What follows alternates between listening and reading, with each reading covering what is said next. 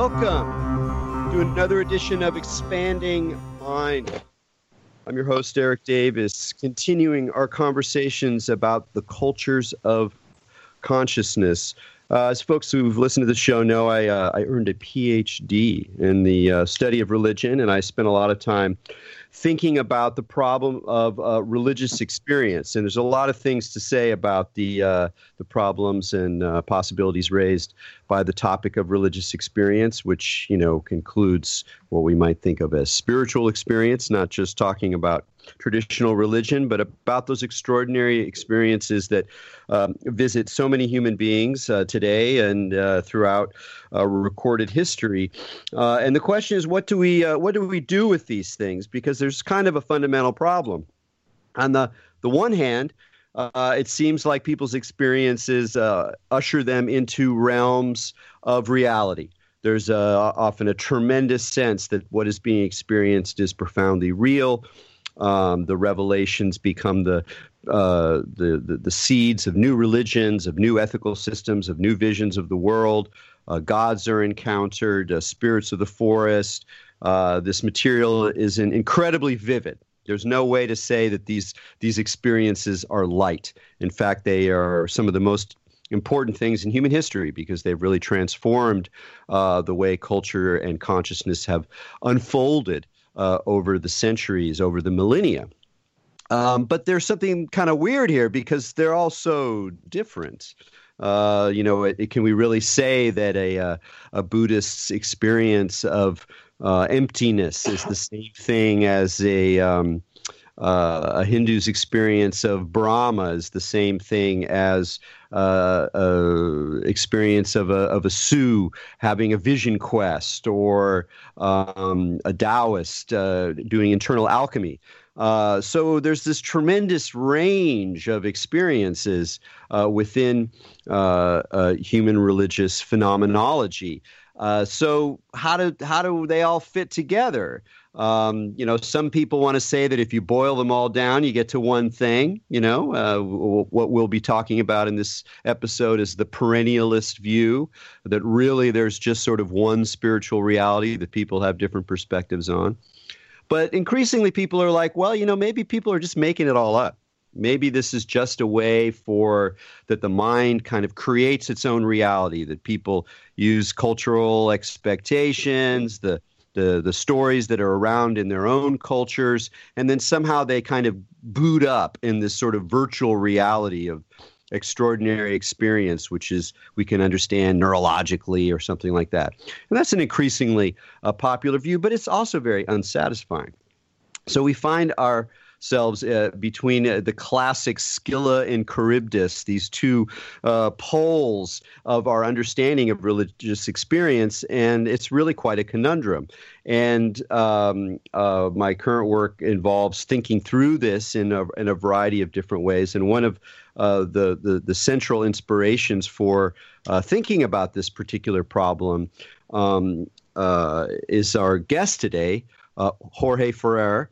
And he is a professor of East-West psychology at the California Institute of Integral Studies here in San Francisco.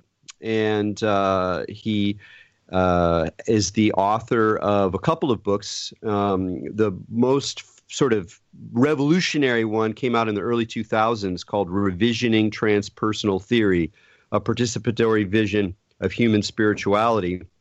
And he recently just came up with another book that is carrying on some of the themes and taking them into new directions and with new twists and turns. And this book is called Participation and the Mystery.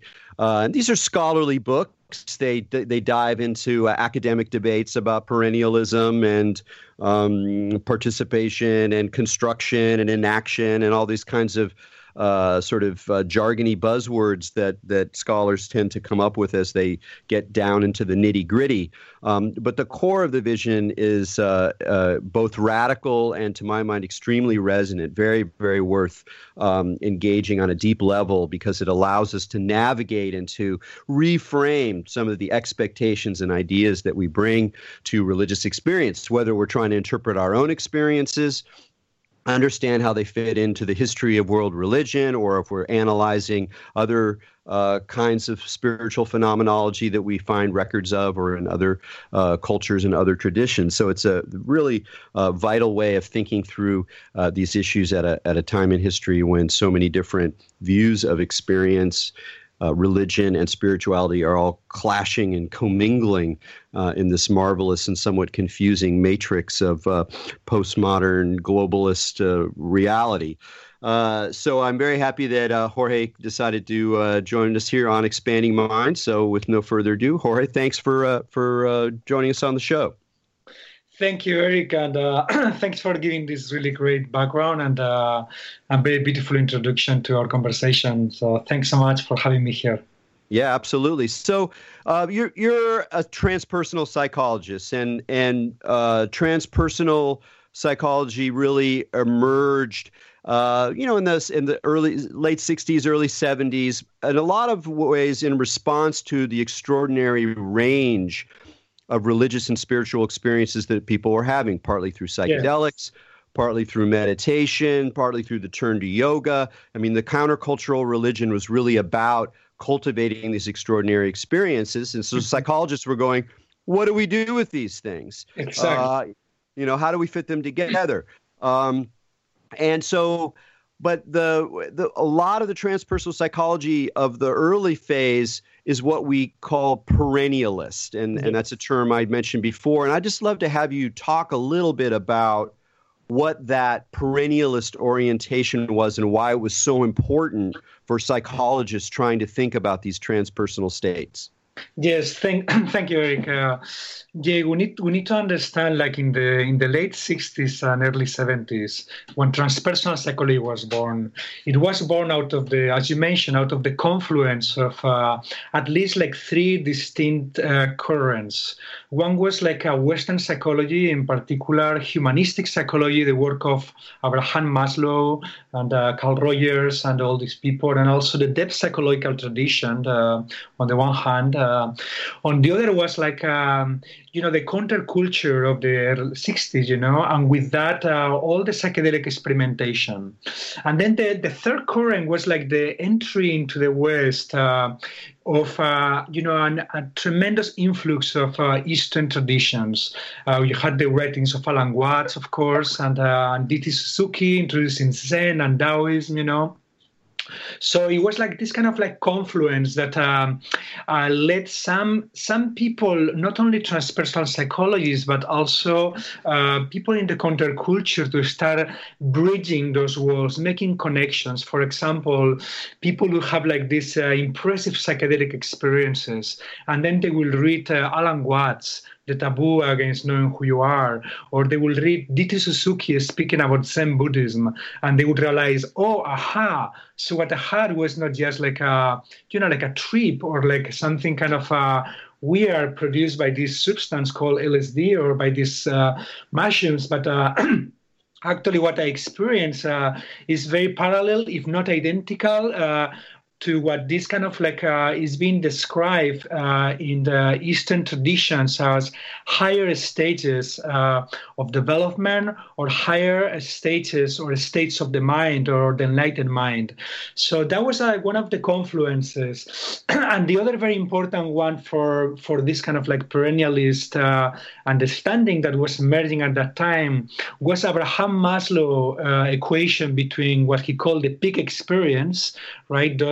The moments most joyful and ecstatic in one's life, and what D.T. Suzuki calls satori in terms of like Zen Buddhism, So Abe Maslow like made this equation, So as you were saying, like there was all these like different experiences, all these different readings coming into the West, and then the first transpersonal psychologists like Maslow and then Stanislav Grof, and also then a bit later Ken Wilber were also highly influenced by, not only by Alan Watts, by Aldous Huxley, also by Houston Smith, who was also like a student of some of the most influential perennialist thinkers called traditionalist thinkers, like Schuon was one of his teachers, And those influences, like all these kind of early perennialist schemes came into transpersonal psychology. It helped them to order. It helped them to like put some order into all those different experiences. For example, this idea from perennialism, excuse me, that traditions are very diverse at the exoteric level, at the level that is kind of like more institutionalized, less mystical, But as you go more mystical, as you go more esoteric, as you go to the mystical flame or core of the traditions, then they start kind of like coming together, as if they were, as I don't know if you to use one of the traditional images, like different kind of like pathways, coming from different places at the base of a mountain, but they all reach the same peak. So this is one of the metaphors that was being used at that time. And of course, as you mentioned, the other metaphor that was kind of used that comes from the Hindu, but also the Sufi tradition, is that metaphor, that beautiful image of the different blind men touching different parts of the same elephant, right? And the idea here is that different religions are like the blind man, and the elephant is like this kind of like a single spiritual reality that has some kind of objective nature, right? But the different traditions only touch one part or see it from different perspectives. So some of them, they say, oh, it's like it's like a trunk. Some is like these big ears, and so forth.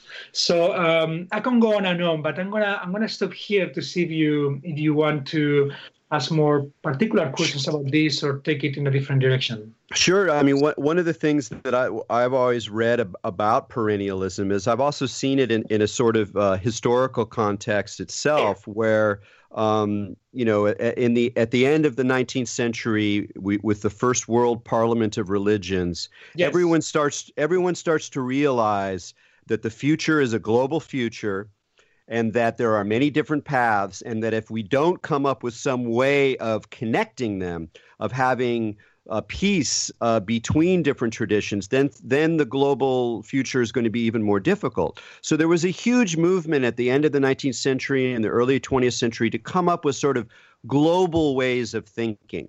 Yes, including religious ones. And so perennialism, while it partly reflected this esoteric tradition that if you get to the core of very different religions, there was some kind of continuity, or there was some sense of seeing the same reality. There was also, I think, a kind of political context, yes, where people really were trying to come up with a universal set of ethics that would enable human beings in different traditions and different cultures to share a common investment in the core issues of religion. And in that sense, it was very noble. I mean, when you read through Aldous Huxley's book about the perennial philosophy, and you really get the sense of a real urgency about these issues. Yes. But from our perspective now, 50 years later, 70 years later, from this moment, that a lot of those universalist dreams are much more problematic than they looked at the time. We're at a very different age where people are more critical about the attempt to mash different things together.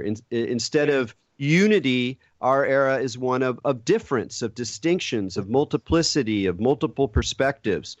And so in some ways, the perennialism now looks a little bit more like some kind of forced, attempt to bring everybody together, and it has to ignore a lot of real differences between these, even the most authentic or profoundly experiential dimensions of different traditions. I mean, that's just one problem with perennialism, and I know that there are some other really significant ones that you have talked about. So what are some of the other problems with the perennial perspective when we think about the phenomenology of religious experience? Yes. That's exactly right what you said. There was like a very noble intention and both political and also bring like this kind of like mystical ecumenism, bringing religious traditions together. And today we can sympathize with that tremendously, right? There is so much interreligious violence in the globe, even perhaps much more accentuated in different ways than it was like 40, 50 years ago. So there is something valid and important about that ideal, that search for that kind of like unity in religion. The problem, as I see it, and this connects to your question, is like the way that unity was searched was very problematic and ultimately ideological and ultimately backfire. Let me just give you some examples. You mentioned the Parliament of Religion, I think it was in 1893, where Swami Vivekananda, gave his famous speech, presenting Hinduism, or in reality, a neo-Hinduism, like a new version of Hinduism, or Neo-Advaita Vedanta, as the universal religion, as the religion that could include all others. And he was trying to do that in this ecumenical spirit, But of course, like when you have this religion that includes all others, but not vice versa, there is a problem. You are creating a hierarchy, and this is what all perennialist projects ended with. These hierarchical gradations of traditions, And and this is something that is, as you know, you are a student of religion in Rice, so the tremendous diversity of hierarchical rankings of traditions offered by all religions, and very often within a single religion, for example, Kukai from esoteric Buddhism, Shingon Buddhists, could arrange all rival schools, both Buddhist and not Buddhist, in a hierarchy, and his own esoteric Buddhist was at the top.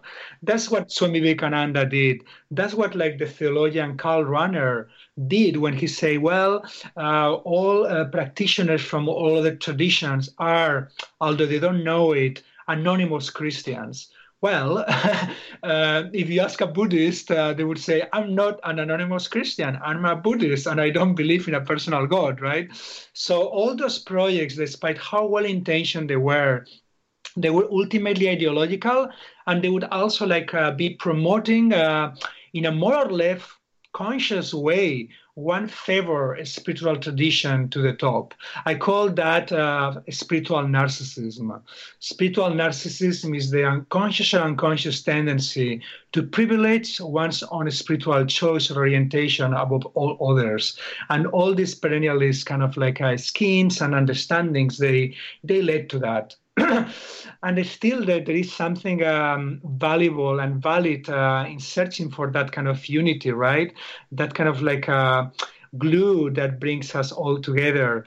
But here I follow the Sufi mystic Rumi, said something that stick with me. He said, perhaps you have been looking in the branches what you can only find in the roots.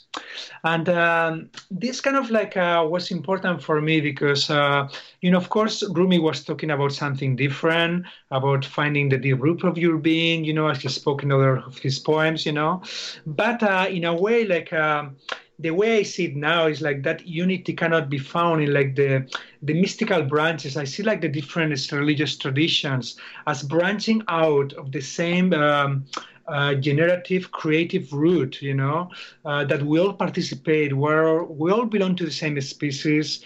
We all have this creative energy of life, within us, but then that creative energy, through history and through tremendous amount of contextual historical variables, manifests and branches out in different directions that provide different existential solutions to the problems of the human condition, to human suffering, to alienation, to disconnection from nature, from that energy, from the cosmos, So the different traditions, I see that they go in different directions, providing different solutions. And it's a mistake to reduce them or to kind of put them in a ranking holistically, All traditions have something to teach to each other. All traditions have something to learn from each other, and that creates a more, I would say, more symmetrical and more fruitful arena for the encounter of traditions. Yeah, what's interesting is that you can really understand this difference by thinking through some of these core analogies or metaphors that people use. For example, you mentioned the classic one, many paths all lead to the same mountain. But already with that image, we have a hierarchy of ascent. Yes, there are many paths from the different valleys, but they all go up. And when they get to the top of the up, they discover their oneness. Well, this is already, we can see, a kind of artifact of a certain way of privileging, quote unquote, higher states or higher levels of reality or transcendence over immanence. You know, so from an indigenous perspective, you're like, yes, it's important to go up on the mountains, but it's also important to go into the valleys and to go into the caves and to go onto the plains. Like there's already something hidden inside that metaphor of the mountain. And of course, from what you're saying, it's not that many paths lead to the same mountaintop. It's that there are many mountains. Correct. And maybe you get up to the top of the mountain and you can see the top of the other mountain and you can wave, but you know, and you're on the same planet, but it's not the same mountain.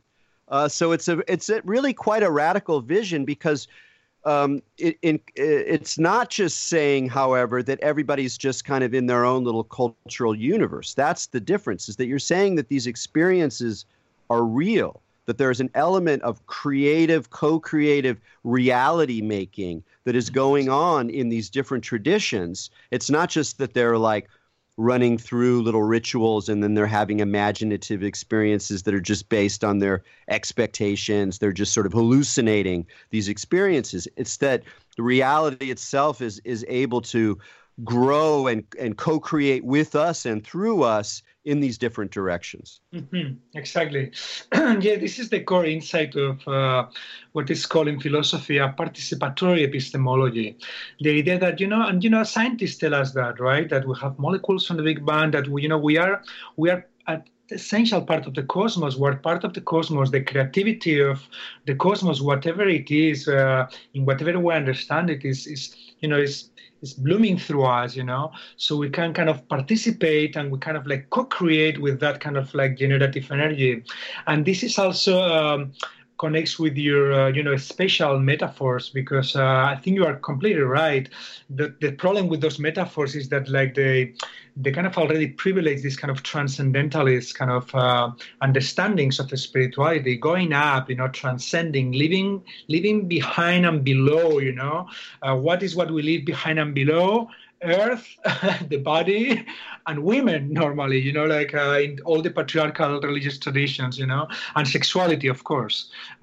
So I'm a big promoter of what I call like this also embodied spirituality, in which like we are kind of like inviting the fullness of who we are, not only kind of a heart chakra spirituality that has defined, prevalent trends in many traditions, the cultivation of the peaceful heart, of the subtle states of consciousness, of absorptions, of contemplation. All of these are things that are really beautiful and important. But if they leave the body and sexuality behind, we're also leaving the earth behind, and we're leaving so many essential dimensions of ourselves and our life behind. And that is obviously problematic from a contemporary perspective.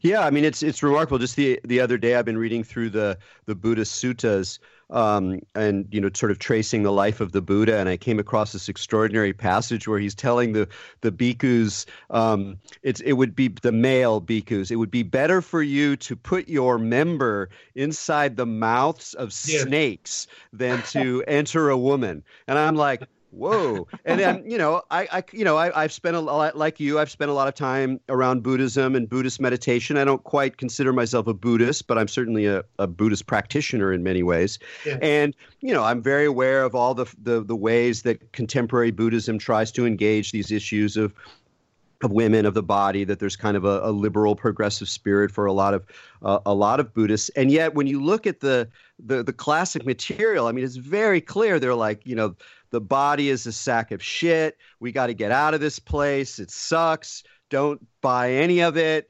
Stay away from women. I mean, it's so ascetic. It's so harsh. And in a way, like there's all of this kind of elaborate justification over the years, as Buddhism, of course, changes really dramatically. Zen is not at all like early, or what we call Theravadan Buddhism today, just to take one example. But at the same time, it does feel like even with Buddhism, which is such a in many ways very much associated with liberal progressive values of the body and women and the environment, et cetera, that if you really look at it, you're like, wow, it's coming from a very different source. And you're, in a way, asking us to be more upfront with the dangers of paths that are based on this transcendental desire to escape the body and escape earth and escape death, escape women, if for men, and to be really like, look, this is part of the tradition, and we may have to, even turn away from some of those states. One of my favorite parts of your new book is you have a revision of the Bodhisattva vow. The traditional Bodhisattva vow in Buddhism is like, I'm such a great meditator that I would actually be able to achieve nirvana and get off the wheel of reincarnation and rebirth. But I'm not going to do that until every other being achieves this state as well. I mean, it's this great kind of saint-like vow that Mahayana Buddhists take. And you have a different version of it that involves the kind of lure of higher states of consciousness, of these states of absorption, of tremendous clarity, of the witness consciousness, and all of these really extraordinary experiences that are available to us. But you have a way of kind of reframing them. And I just love to hear you talk about your new Bodhisattva vow. Yes, thank you. Sounds like I hope it doesn't sound inflated, to revision something as the Bodhisattva vow. But for me, it's important. It's really, I just want to be very personal here because, as you know, because we have talked, I spent like 15 years in Buddhism. I have a lot of respect for the tradition, even though I'm also critical, especially about those aspects that you were speaking to, And of course, the tradition, as you mentioned, is reconstructing itself today, not only in the States, but even in Asia as well, in towards more embodied understandings, I've been like in workshops or classes in which, a Buddhist teacher would work with someone from Gabriel Roth, the School of Static Dancing, and would kind of dance the paramitas, talk about embodying Buddhism, right?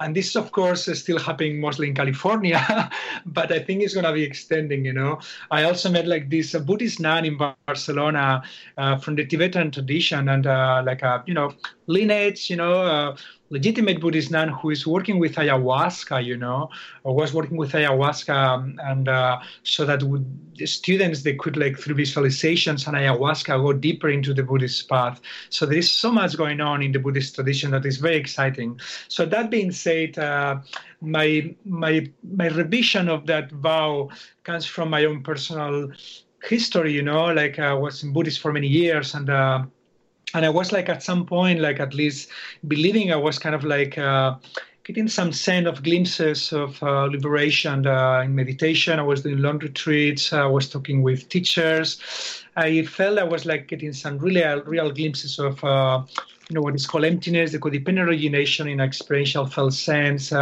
compassion, discernment, all those beautiful Buddhist spiritual qualities was starting to unfold in my experience.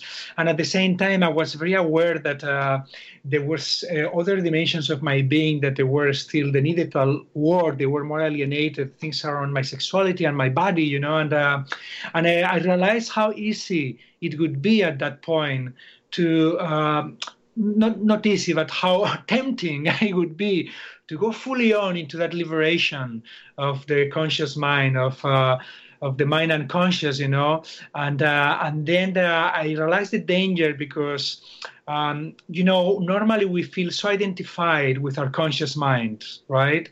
So if we achieve a liberation there, the danger is that we believe that we're fully liberated when actually other dimensions of our being could be still very alienated. And you see this problem, of course, in many genuinely enlightened teachers in many ways, who had like a lot of interpersonal, sexual, problems with the students, the typical sexual scandals of the gurus, and we could, its situation is different, and we need to look case by case, of course. But I think in some cases it's very clear that some of these people, they reach certain forms of awakening in their consciousness and mind. But in other parts of themselves, they were quite underdeveloped or not so awake. So with that in mind, I propose like this revision of the Bodhisattva vow that I call the integral Bodhisattva, in which the conscious mind renounces its own full liberation until the body, the heart, and the primary world, the instinctive world, can be free as well from alienating tendencies. So that's kind of like the gist of it.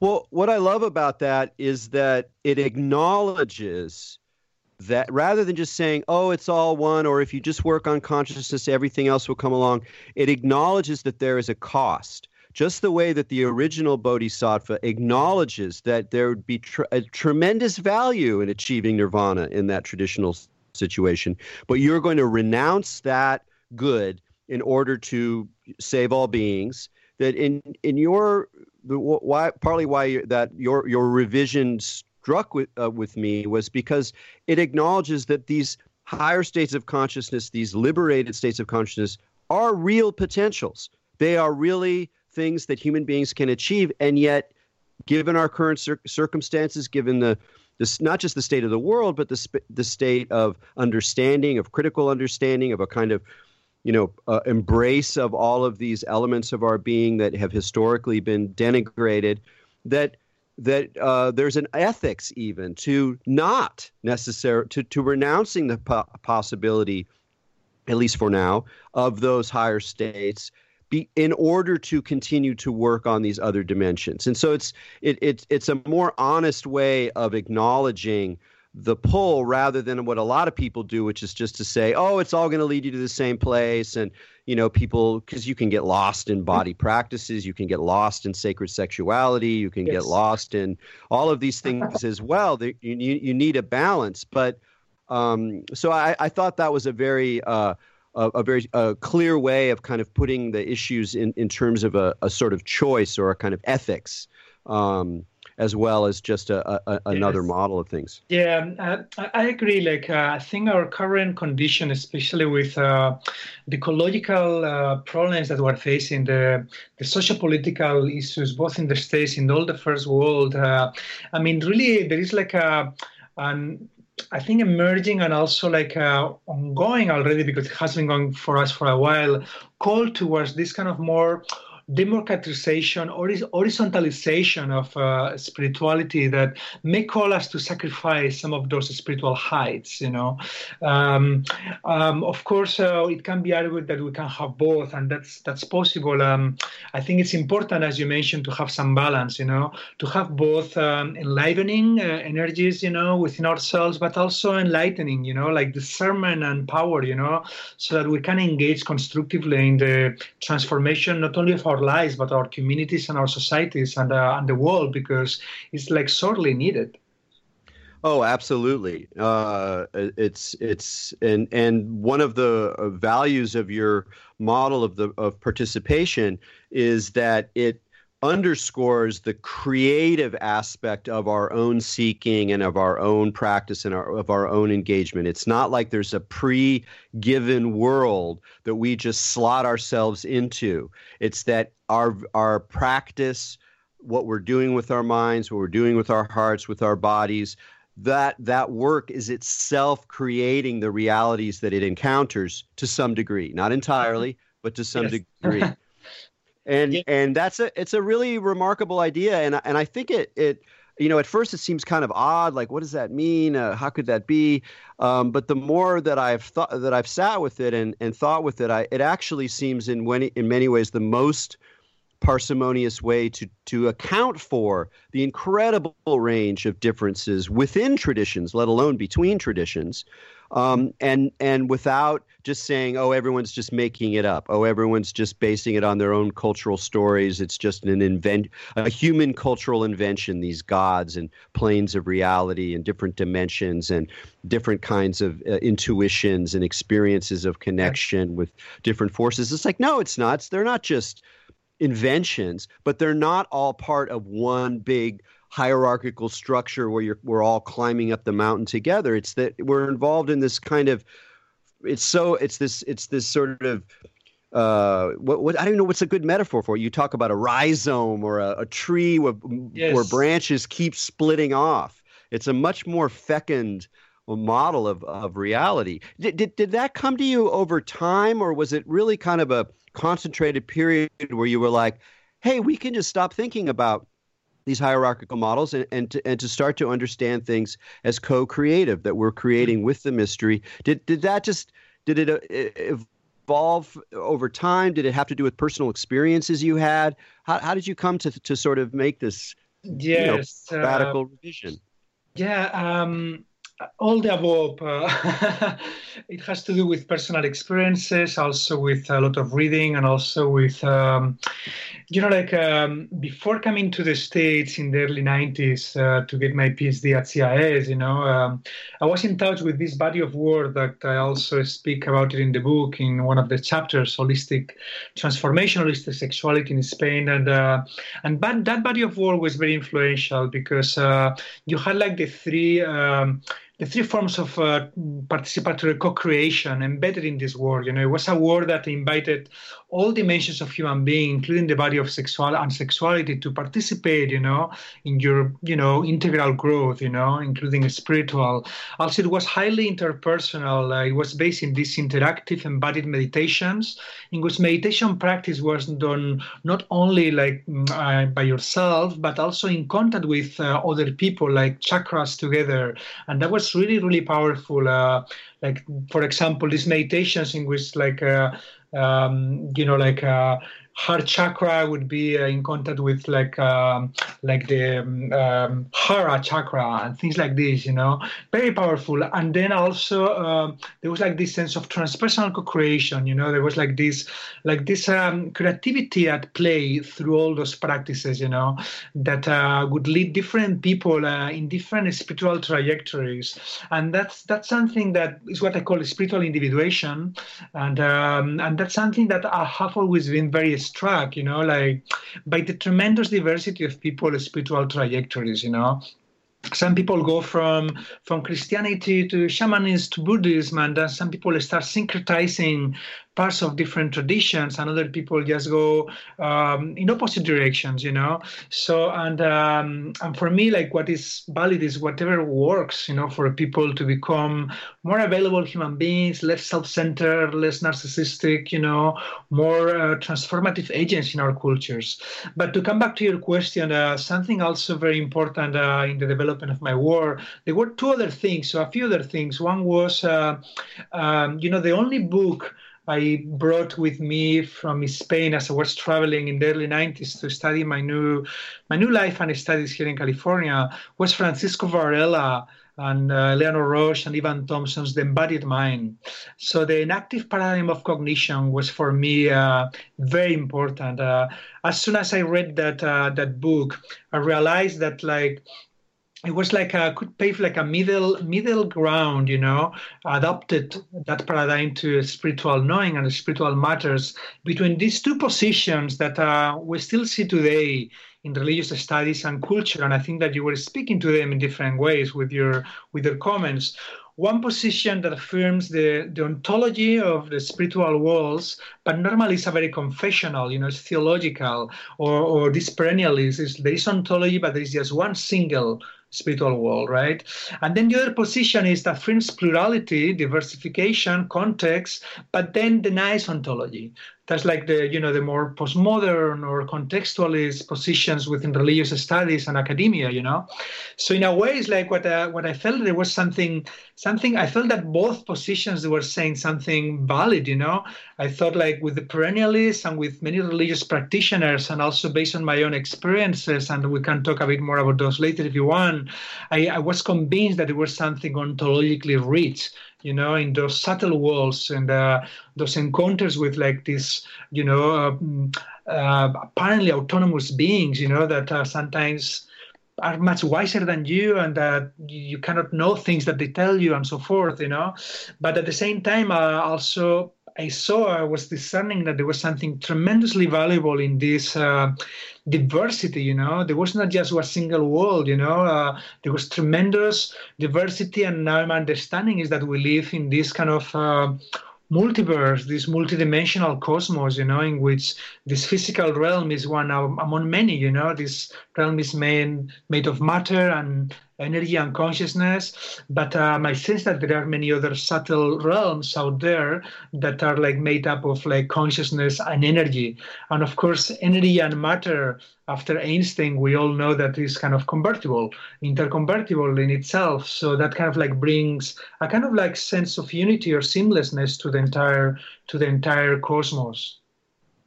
Yeah, absolutely. I mean, that idea of really acknowledging that we live in a pluriverse, not more than a universe, and that notion has really helped me understand a lot of things as well, because it's not that there aren't connections, that there isn't some fundamental matrix that interconnects all these realms, but it lets you pull back from always insisting that there has to be one singular way of organizing the world. And so it's a quite a liberating perspective. But since you mentioned these experiences, let's talk about them. Let's talk about why it's not sufficient to just say to take the kind of contextualist view that, well, we're sort of making up these stories and then we run them in our own little experiences, and there really isn't anything ontological. There really isn't anything about the nature of being in these experiences. They're just kind of stories we're telling ourselves. Mm-hmm. And you're saying, no, there's something insufficient about that, and it's partly based on your experiences and the experiences of others. So what are some of those things that have pointed beyond that view? Sure. Thank you. Of course, there is tremendous amounts of reports, from practitioners in the different traditions, of encounters, But for me, there is two phenomena that kind of like, I think, really challenge like this kind of like materialistic, scientific, naturalistic understanding of religion, and I really think like more than suggest the existence of something ontologically autonomous and rich, in however you understand that out there in those walls. And I think both of them has to do with entheogenic psychedelic evidence. And I discuss both of these phenomena in the book. One of them comes from the research from Stanislav Grof, but also from any kind of like, systematic psychedelic research, in which this is the phenomenon that they call transpersonal access to cross-cultural symbolism, in which like practitioners sometimes with no knowledge of religion, like completely secular, or for example, Christian people that have never, studied Buddhism or Kabbalah, they would have like experiences of, for example, the Tree of Life, the Kabbalistic Tree of Life, or Tibetan Buddhist mandalas, but they would not only saw those images, but they would completely have a tremendous esoteric understanding of the different archetypal principles embedded in the Tree of Life, for example, or the different meanings of the different colors and parts of the Tibetan Buddhist mandala, something that even some students of religion, wouldn't be able to say from the tip of their hat. So how to explain that? And more systematic research needs to be done about this phenomenon. But for me, was like something really, really important. I did like the training in holotropic breathwork with Stan Grof in the early 90s, and also through my own experiences with teacher plants and entheogens, I have some of those experiences, some of those encounters in which like I encountered beings that I only later could recognize who they were in the traditional iconography, religious iconography, but they were completely surprising, and my previous studies and understandings had not prepared me to either expect them or to understand them. So that's one. And then the other series of phenomena that for me also has been quite mind-blowing and was what I call share psychedelic visions, so share entheogenic visions that happen with your open eyes. Eric, could be very easy from scientists, from materialist philosophers to dismiss, the cognitive, the epistemic value of psychedelic visions when we're talking about someone with their eyes closed, in an ayahuasca ceremony or an LSD ceremony, and of course they're going to say, well, they're having private hallucinations, their brain hallucinating with this drug. Although, as I mentioned before, some of those visions, like the ones of cross-cultural symbolism, are harder to explain. But it is much harder to dismiss, as private brain hallucinations when like 2, 3, even 4 people are seeing with their eyes open the same visions, the same phenomena in the external world. For example, like the energetic dimension of reality, like different vortexes of energy, different colors, they can contrast with each other. And I experienced that especially with the cactus San Pedro. I'm a San Pedrista. I've been working with San Pedro for 12 years, 13 years, and offering San Pedro ceremonies for the last 3 years, only in countries in which it's legal, of course, like Peru. And during those times, I've had like mind-blowing experiences in which with not only me and other practitioners see the same phenomena, not only lights and energies, but also like non-physical entities, spirits, And in some of those experiences, I was like I had like my research hat on, and I was very skeptical, and I was like, oh my God, it's not possible what's going on. And so I would really kind of be questioning the other practitioners, like some of them, they were very young, first time doing San Pedro, and I would tell them, listen, what is what you see in that corner there, and then the person would describe exactly what I was seeing. For example, like an indigenous person, like on his knees, smoking a cigarette.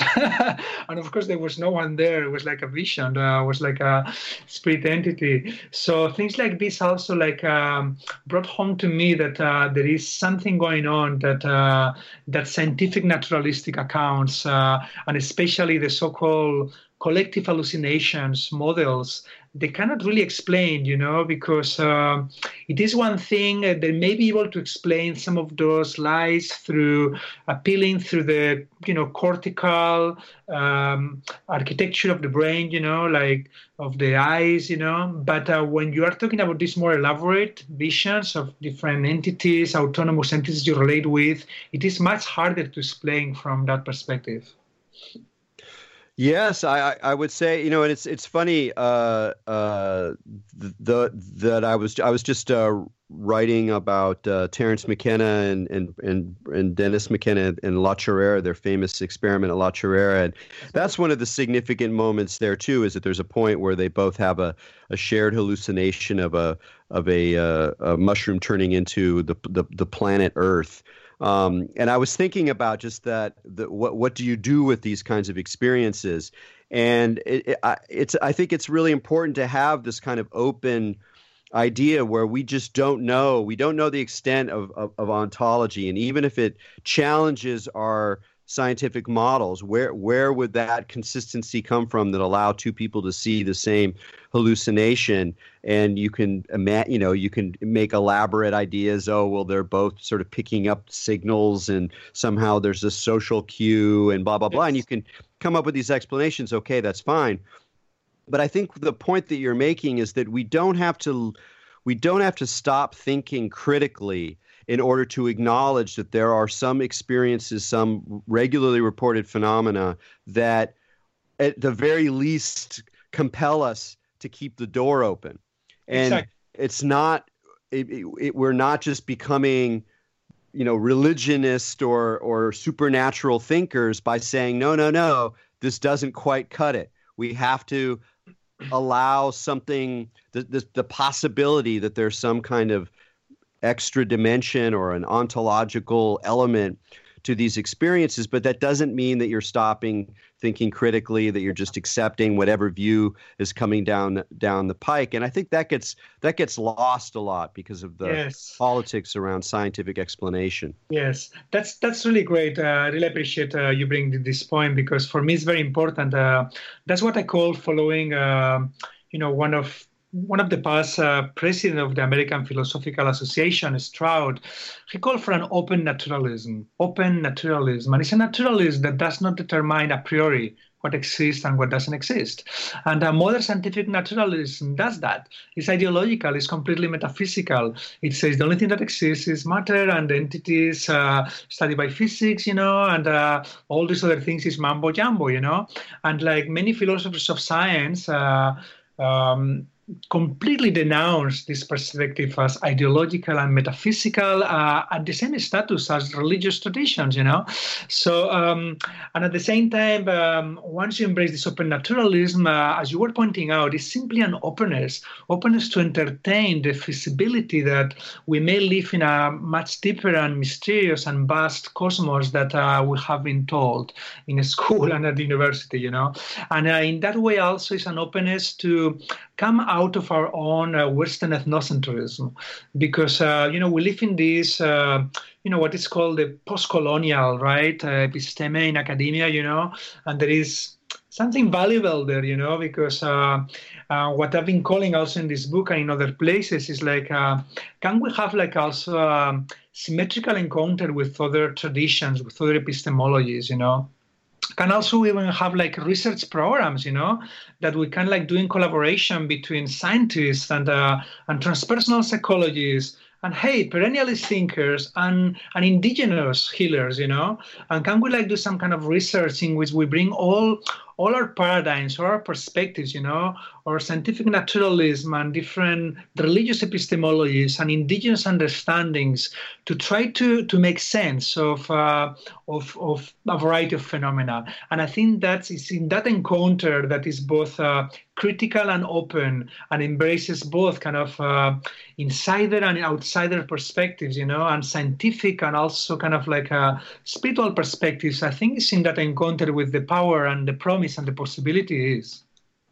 Oh, absolutely. I'm very inspired by that view, and I really liked. I was not familiar with Stroud's call for an open naturalism, but it's very much goes along with what I've been trying to do on this show and in my more recent writing. It's it really resonates, and it's not just a position so much as an attitude. Correct. And I think that attitude, which is open, which has some modesty in it, which is curious, which is still invested in critical thought, in the discussion of peers rather than the authority of prophets or dogmatic texts, that it itself is a kind of spiritual path that involves critical thinking, that involves sensitivity to evidence, that involves an acknowledgement that there's more that we don't know than that we do know, but that the quest for knowledge is part of the path. And I think it's a very beautiful way to move through the world and to move through these kinds of questions. And for me, it has something to do with part of your title of your new book, which is this concept of mystery. And that's kind of a weird word for a scholar to use. What exactly does that mean? Why do you say the mystery? It's sort of a romantic word, but you have very specific reasons for talking about the mystery as part of the context, or really in some ways the greatest context for our exploration. So what does that term mean for you? What is the mystery?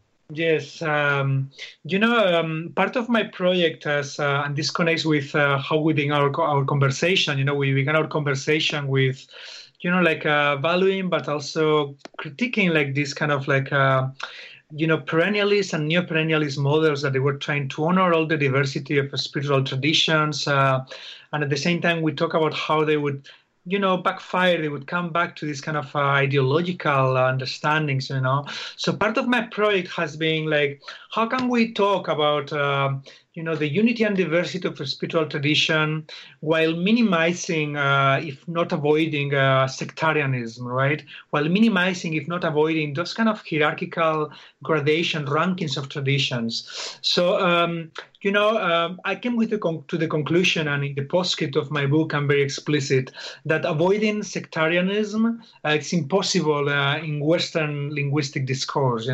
Whenever you affirm something, you deny the polar opposite or you value it less. And Jacques Derrida has been a great teacher in that. It's almost impossible to move beyond these kind of hierarchical binaries. I think it's possible to transcend that kind of hierarchical thinking in the territory of experience and in our relationship with others, in the way we dialogue, in the way we learn from others, in our attitudes, and that's what I try to do with the term mystery. The term mystery tries more than to affirm that the ultimate principle is mysterious or is this or that, tries to evoke this attitude of humble respect, for what is unknown, and so far it's all terms has its problems, and there's no single term that can do the trick.